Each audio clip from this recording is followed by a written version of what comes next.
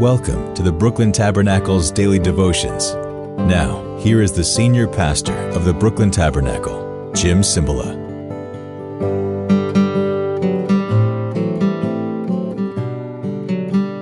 Good morning, everyone. How are you? It's Friday the 13th. Ooh, Friday the 13th.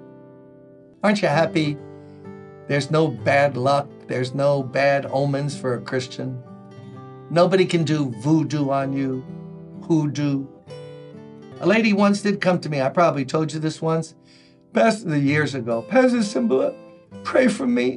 Why? What happened? Someone in my building, opposite my landing, my floor, for third floor. I know she's practicing voodoo on me, witchcraft.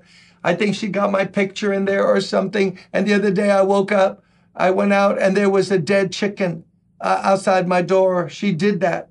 She's casting a spell. She's putting a curse on me. I told that lady, stop. Either throw the chicken away or bring it in and cut it up and fry that sucker. But nobody can do voodoo on a Christian. Nobody can put a hex or a curse. What kind of salvation would that be? Christ lives in me. I'm a new creation, but somebody can just put a spell on me. So, 142 people in New York can be putting spells on me. Oh, come on. We're Christians. We're blessed. We should be thanking God for that and not be living in fear.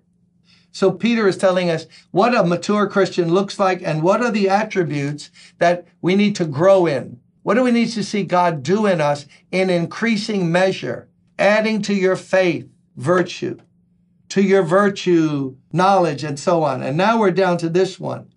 For if you possess these qualities in increasing measure, they will keep you from being ineffective. Lots of people go to church and are Christian. They are ineffective and they are unproductive in their walk with the Lord. The Bible tells us that's possible. So increase in these. So what happens next?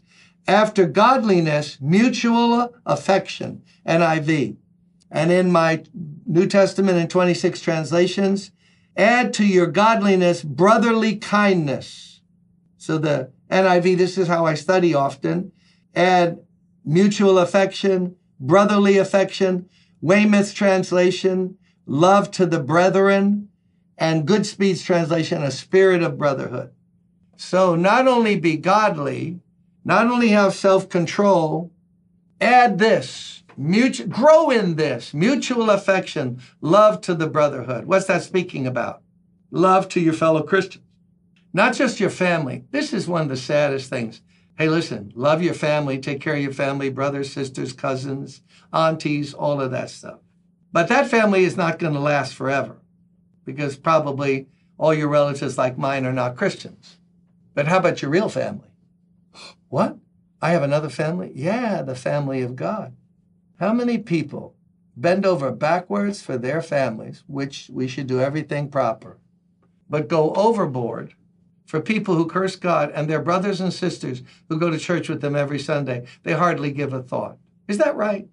I'm not saying be disrespectful to your family. Don't misread me. But he says, add to your godliness brotherly affection. Love your brothers and sisters.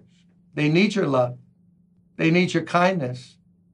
They need your ability to deaden the pain that they're going through.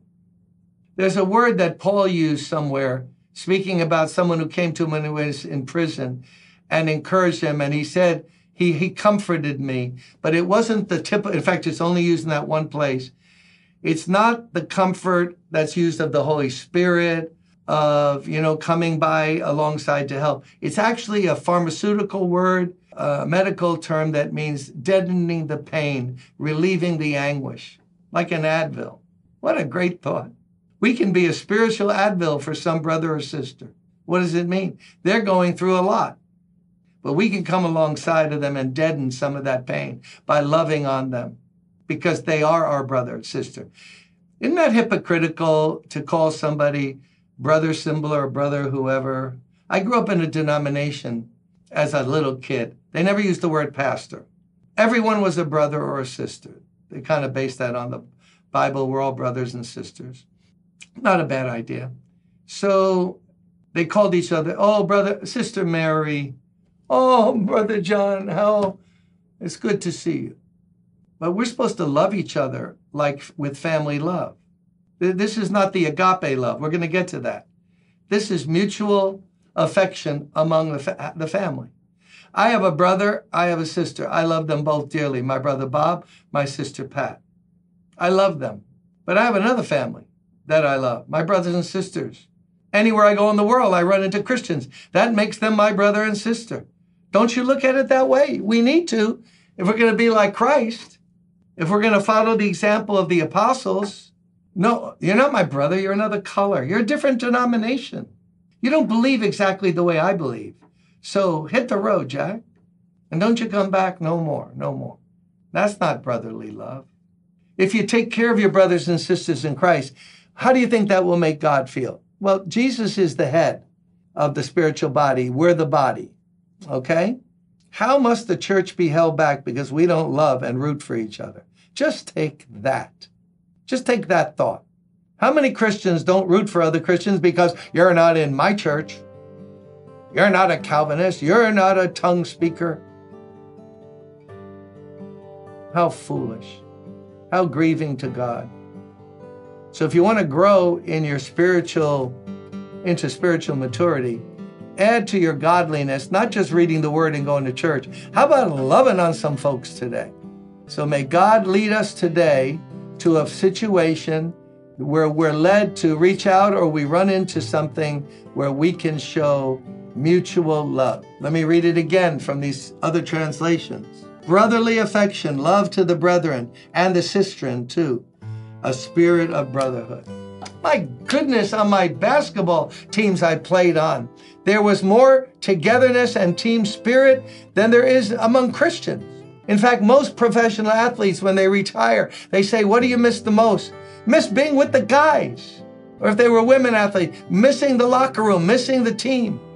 Come on, let's encourage somebody today and love them in the name of the Lord.